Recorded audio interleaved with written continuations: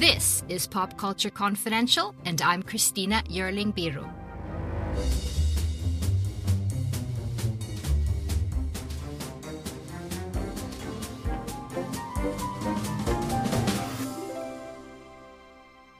Hey everyone, welcome to the show and welcome back, Erik Anderson, Editor-in-Chief of AwardsWatch. It's so nice to have you here again to get us up to date.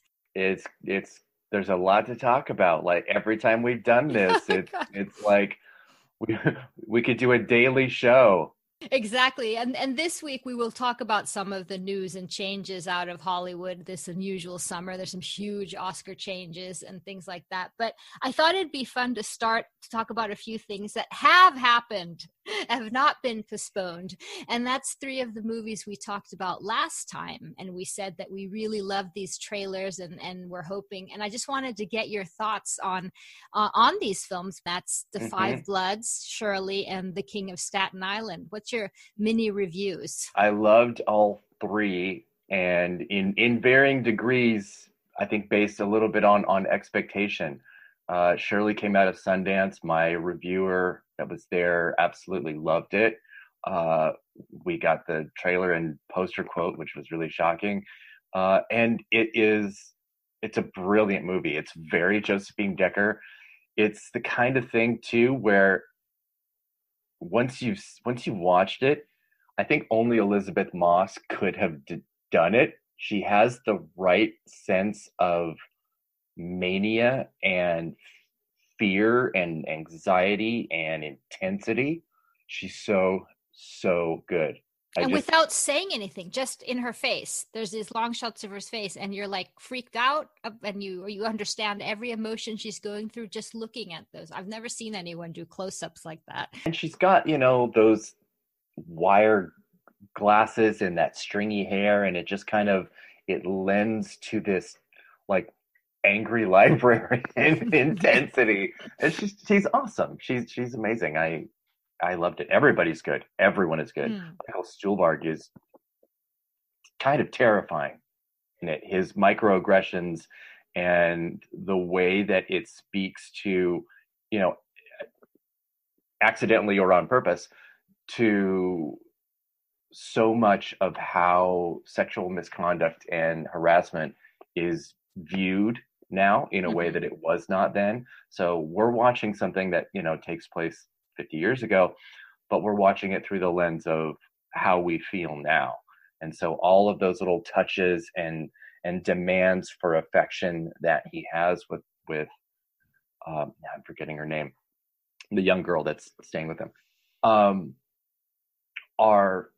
they speak differently now. And his controlling of Shirley, the little things he does to sort of be able to maintain their lifestyle. He wants her to write really well, but at the same time, he's sort of controlling her whole process. And yeah, it is amazing. And that's kind of a common theme, I think, with stories about men who are artists or creators of some kind and then have a wife or female counterpart that is trying to be successful in it as well. And there's this passive aggressive nature to the husband that pretends that he wants to nurture it, but really, it's a matter of, you can never be greater than I am. I'm so happy you talked about, because that theme, not many people have talked about that particular theme, but I thought it was really interesting, the dynamics in their relationship. But that's the thing about the movie. There's so many different layers to it that you can talk about every single character's different relationship to each other and what it means in the context that you're talking about today. Yeah, absolutely. And I know a lot of the, initial reactions to it were the similarities to Who's Afraid of Virginia Woolf, which are definitely there just based on the dynamic and age and two couples of these two couples, but it's not really quite like that. What did you think of Spike Lee's new movie, The Five Bloods? I thought it was extraordinary. I loved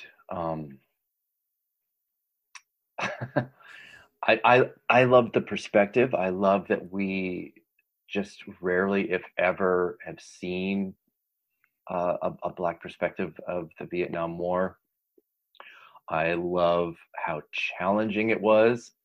I think it makes Black Klansman look pretty tame in terms of Spike Lee really pushing up against what's happening in society and politics right now in the moment. And especially by making the lead character a Trump supporter. I loved every performance. I loved something that a lot of people didn't, and that was the decision to not de-age the actors in the flashbacks, because it gives an entirely different viewpoint of what the flashbacks are. That didn't bother me at all, but that's because I kept thinking that it was a choice, that all those type of things are memory, and the memory you have is in the age you are now. And that it was a deliberate choice, that they were actually remembering it in the moment now, and they were going through all these discussions and everything. So, but I understand that some people were very taken aback. Well, for me, most of the movie is seen through the lens of Paul Delroy Lindo's PTSD from then. So it's going to be a skewed version of the truth and of history and of that memory. And I just thought it was a genius choice, but I loved it so much. I loved it. I've seen it twice now, but I'm sure if I see it again, it'll be, there's so many things, so many pop cultural references, so many movies he's playing with, so many cliches about how we've portrayed Vietnam War in pop culture and what he, the Black experience within that. There's so many different things to go back and look at that I missed the first time. And so of the moment, it's incredible how of the moment it is. Yeah, very much. And it's a great looking movie too.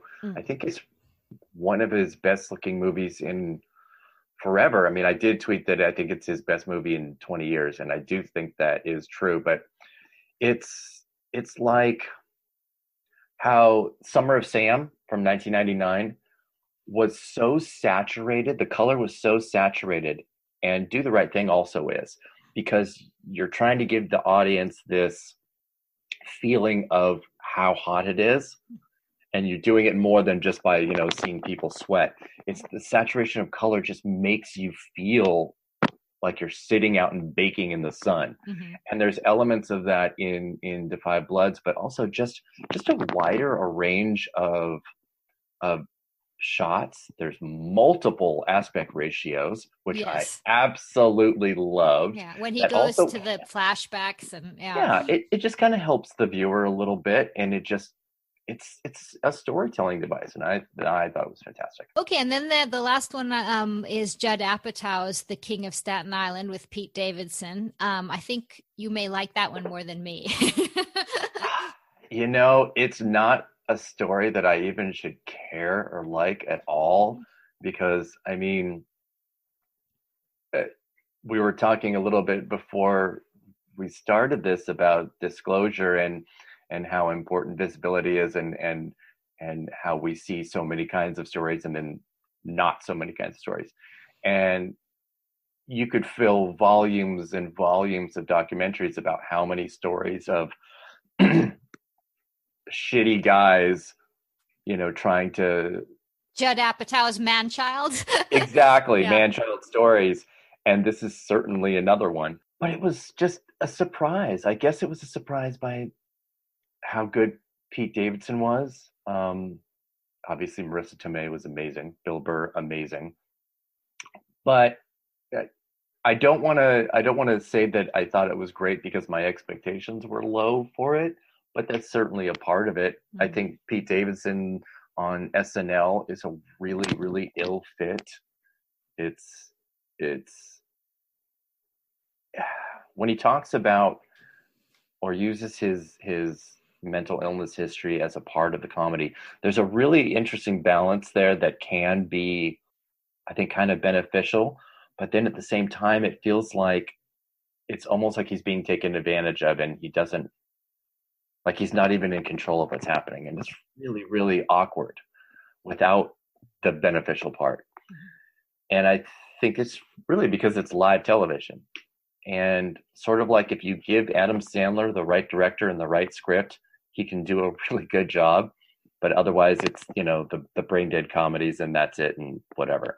And I think that was the case here. And I think he's really good. He's very convincing. And I liked it. I don't even care. It was 2 hours and 15 minutes. His movies are always long. I completely agree that Pete Davidson, he's really good. He's really good both in the sort of more dramatic scenes, but as the sort of regular scenes as well. I was surprised at how easy it was for him to ease into the acting role. And I generally liked it. I just thought that first I wanted more Marissa Tomei. I think that Judd Apatow has a tendency to not really go as deep as I want into the female characters. And I think this was such an interesting one, who's lost her husband. And I think they could have gone even one step deeper into the tragedy.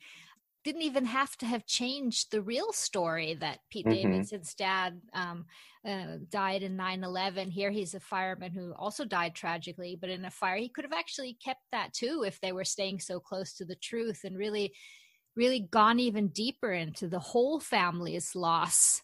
It was just something that was sort of something was missing, one more level.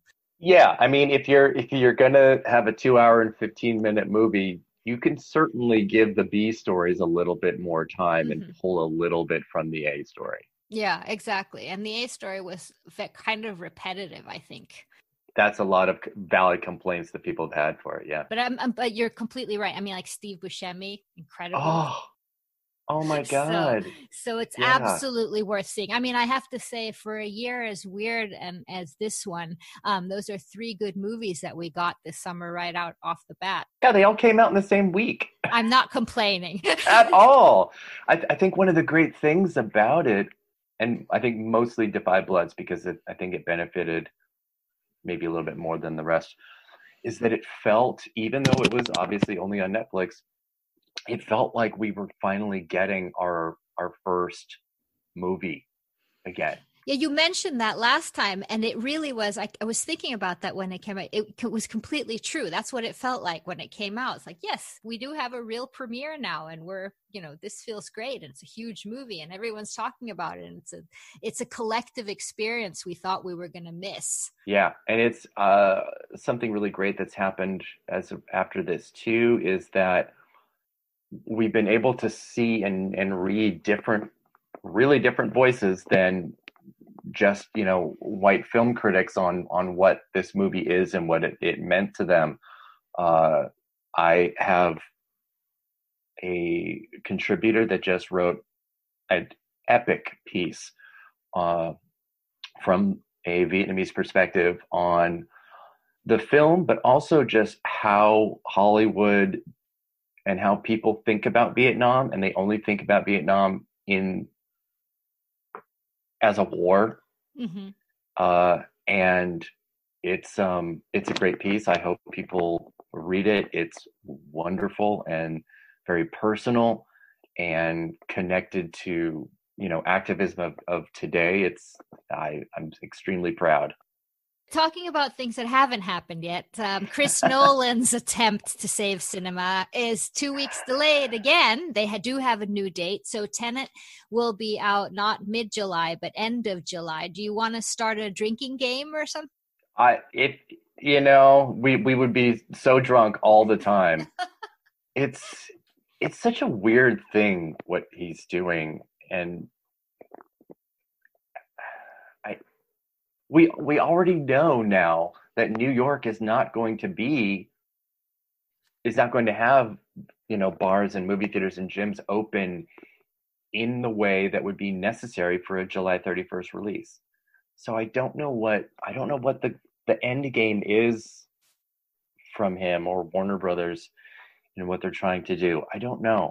It's very strange, and it's really, there's a hubris to it that I find extremely unappealing. How is the feeling in general on the West Coast where you are? I mean, they are going to start opening theaters now, I understand. Do you think people will go? What are people saying? How's the feeling? So the gym that we go to opened yesterday for the first time, and it's a massive, massive gym. It's like 44,000 square feet. It's huge. And we expected, they have a lot of fantastic precautions in place.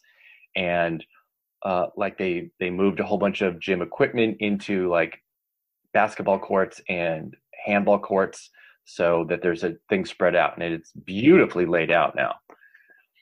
And our expectation was that people were going to be so want to get back so quickly and in mass that we'd be waiting, in line for machines.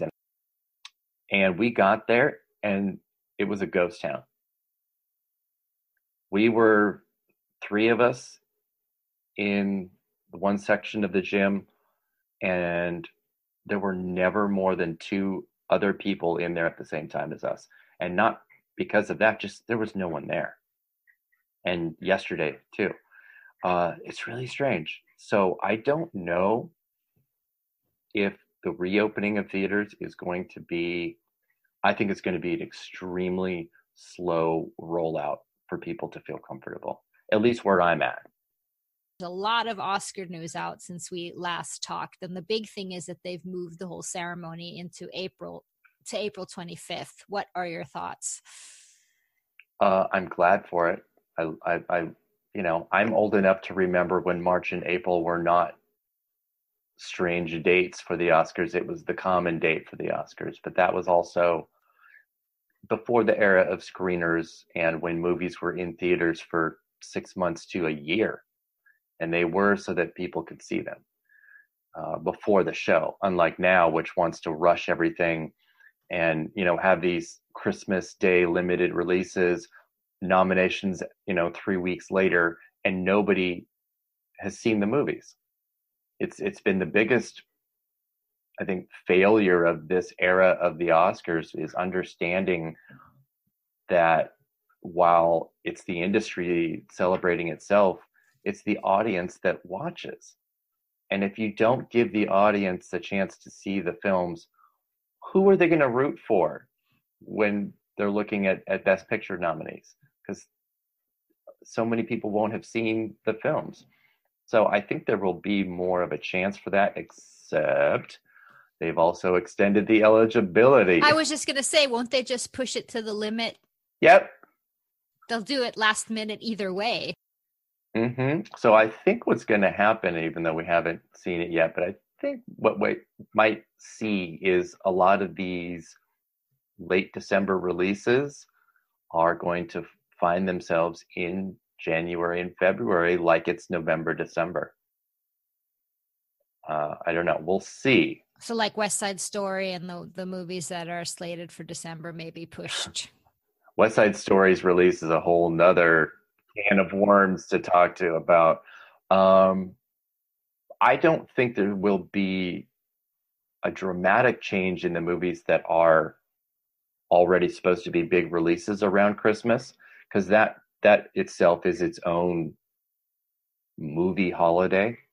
But I do think that because of the extension, things that were, would get like a 1-week release in 4 theaters and then go wide a month or more later, I think we'll see a difference there with those movies. I think we'll see some of those hit in January and February in a very different way. I hope so. I think it would be kind of cool for that to happen, to have fewer of these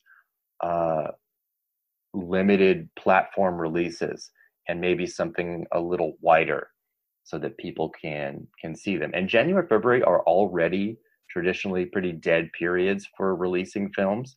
So if you have, your big November, December releases there instead, that's a lot of great real estate to work with. And I hope that studios do that, as long as we're all, alive and not in the zombie apocalypse. Exactly. It doesn't seem far off. But what does this mean so the eligibility is all until end of February. So will that mean that it'll only be end of February to December next year? So a much shorter window for 2021? I believe so. I keep having to go back to the rules and regulations that they posted because I'm still not super clear on it. But I think they're going to have to do it like that. Otherwise, there won't be any way to correct the calendar year thing.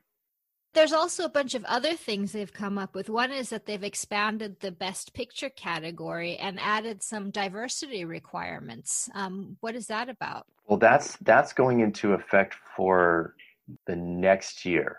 Okay, that's 2021. Yes, yeah. So this year will still be the sliding scale preferential ballot, and then for the 94th, it will be like what they did for 2009 and 2010, which is what they should have done the entire time. 10 Best Pictures. Yes. Nothing else. No Yes. 8 pictures or 7 pictures, 10. Yes. Those 2 years gave us such really fantastic diversity, even grabbing up terrible films. I don't really care. They all represented something from that year, whether it's a blockbuster or a tiny movie or an LGBTQ movie or a female fronted movie or a black led movie or a Hispanic led movie, whatever it is. It gave us so much more to work with. Yeah, because the reason for that is there's basically more slots, so you can look at a wider range of pictures. Yes, even though with the ballot how it is, you still just vote for 5, and then it kind of just keeps going down until you get to whatever the magic number is. I feel like they've made it so much harder than it needs to be. And that and Corona on top of it and new dates and everything, it's like, I don't know. Yeah, it's a lot. But I forgot, of course, to ask, what does this mean for all of the precursors, the Golden Globes, the SAG Awards, all of those that generally come ahead of the Oscars and have a lot of meaning towards who, when we're predicting who's going to win? Are they all moving forward also? They are, and that's kind of what we were wondering was going to happen is if everybody was just going to fall in line. And literally within an hour of the Oscars announcing all of their changes, BAFTA did the exact same thing. And now everything from the Globes to like the Cinema Audio Society just announced yesterday too that they've also moved. They're always at just a week or so before the Oscars, and they've moved, and they are also extending their eligibility. The Critics' Choice Awards also are. So everyone is it's all going to just shuffle in line. And I guess they kind of had to do that. Spirit Awards did as well, of course. I guess they have to do that, but they don't really have to. It would kind of be like how it almost used to be with BAFTA and the Oscars, and how BAFTA had a very different eligibility time. So something that could win at the Oscars wouldn't even be eligible for BAFTA that year. Right. Different years. I think it was Halle Berry's win and Charlize Theron's Oscar wins were not eligible for BAFTA because they didn't come out in the UK in time, and they were like, I don't care.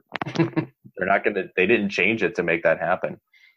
But they have, in the last 2 decades, decade and a half, have really stepped in line much more with the Oscars, and everybody is right now. So I thought I'd go back, just if people are wondering about this can of worms that I opened, is a big movie. It's Steven Spielberg's remake of West Side Story, which I've already sort of, other than the fact that the young cast seems incredible, really why we need a remake of West Side Story, but that's, you and I can discuss some other time.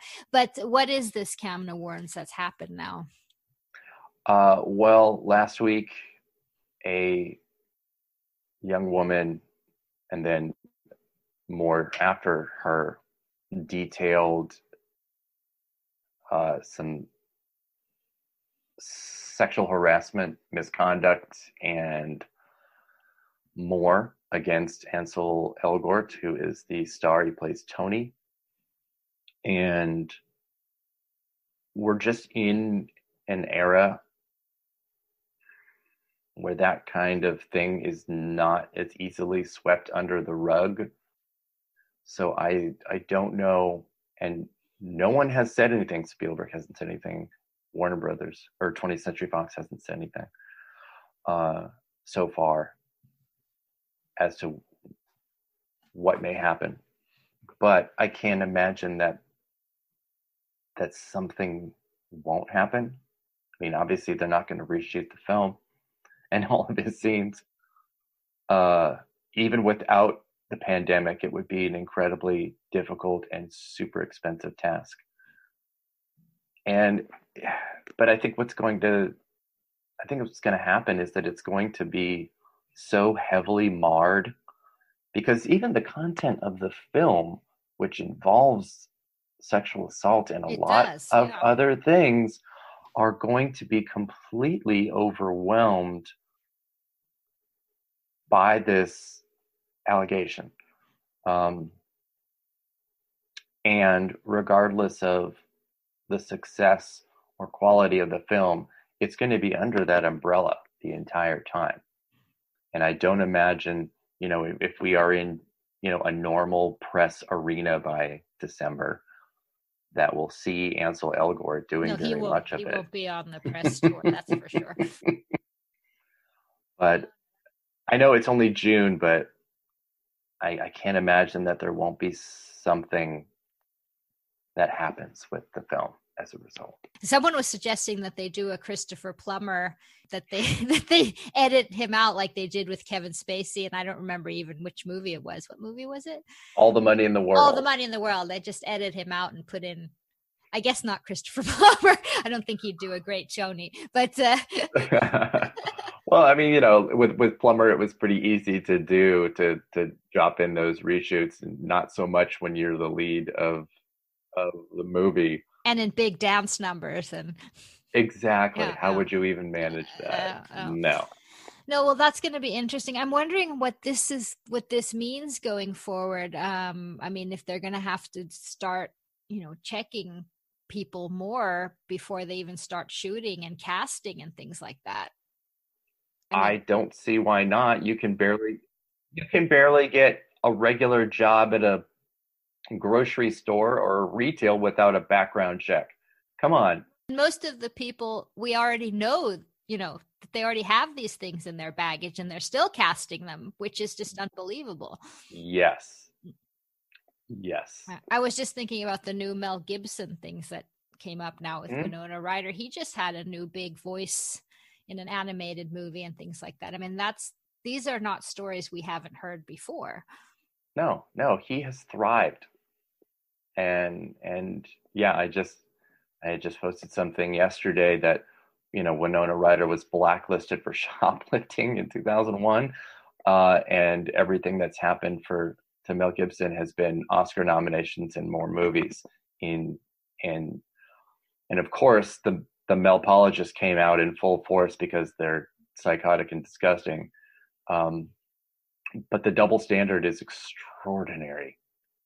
It took Winona Ryder so long to be welcomed back in a real way. Really around Stranger Things felt like. Yeah. I mean, she had, well, and I think Black Swan was probably a pretty good one for her. But up to that point, it was bit parts and it was not much and scraps, really. And she deserves so much better. Do you think that Oscars actually be canceled completely? I mean, if we're still in the same situation that we're in terms of the pandemic, well, I mean, can they put it in July and September? Will they keep pushing it forward, or will they just say, let's quit 2020 and move on to 2021? I don't think that they will push it any further than April 25th. That will already be the latest Oscars in its history, except for the very first one, which was, I think, May 1st or May 8th. And so this will be the latest Oscars ever in 92 years. So I don't think that they will go anywhere past that. I think what might happen, if we are not out of the weeds of this, is something that they should have been considering for a while but have always been really behind on, and that is understanding how to utilize a worldwide audience better. Because, I mean, again, I come from a generation where literally 1 billion people would watch the Oscars every year. Oh, me too. Yeah, oh, yeah. It was...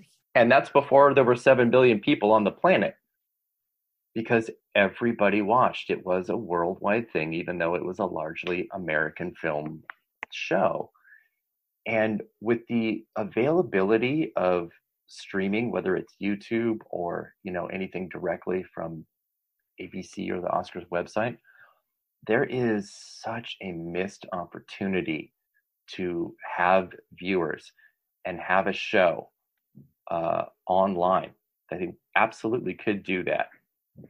I don't know what it would look like in terms of an actual show with presenters and attendees and stuff, and that's a whole nother can of worms. There's already no one that wants to host it. And yeah, well, that too. Where that's one problem less. It definitely is. But I think and I hope that, and they have time, obviously, that they consider the possibility of having an online version of the show, or at least for future ones, make that available for people, because that's how people are watching things now. But and you mean no audience and no big show, just a small... I mean going forward, regardless of if it's a pandemic induced no audience, or if it's a regular show at the Dolby, it should still be online at the same time as the show, because that will get them the viewership that they really want. I mean, ABC and Disney paid so much money to host the Oscars, I think all the way through 2028, and they still haven't developed a plan for an online version to bring in literally billions of people. Come on, do it. All the ads will still be there. Do it. Someone should get the memo about this. Well, Erik, thank you so much. I'm sure we'll be discussing new changes very soon, because it's not much of what we've talked about has actually, it's been moved forward and changed, but in the scope of some difficult times, it's kind of entertaining.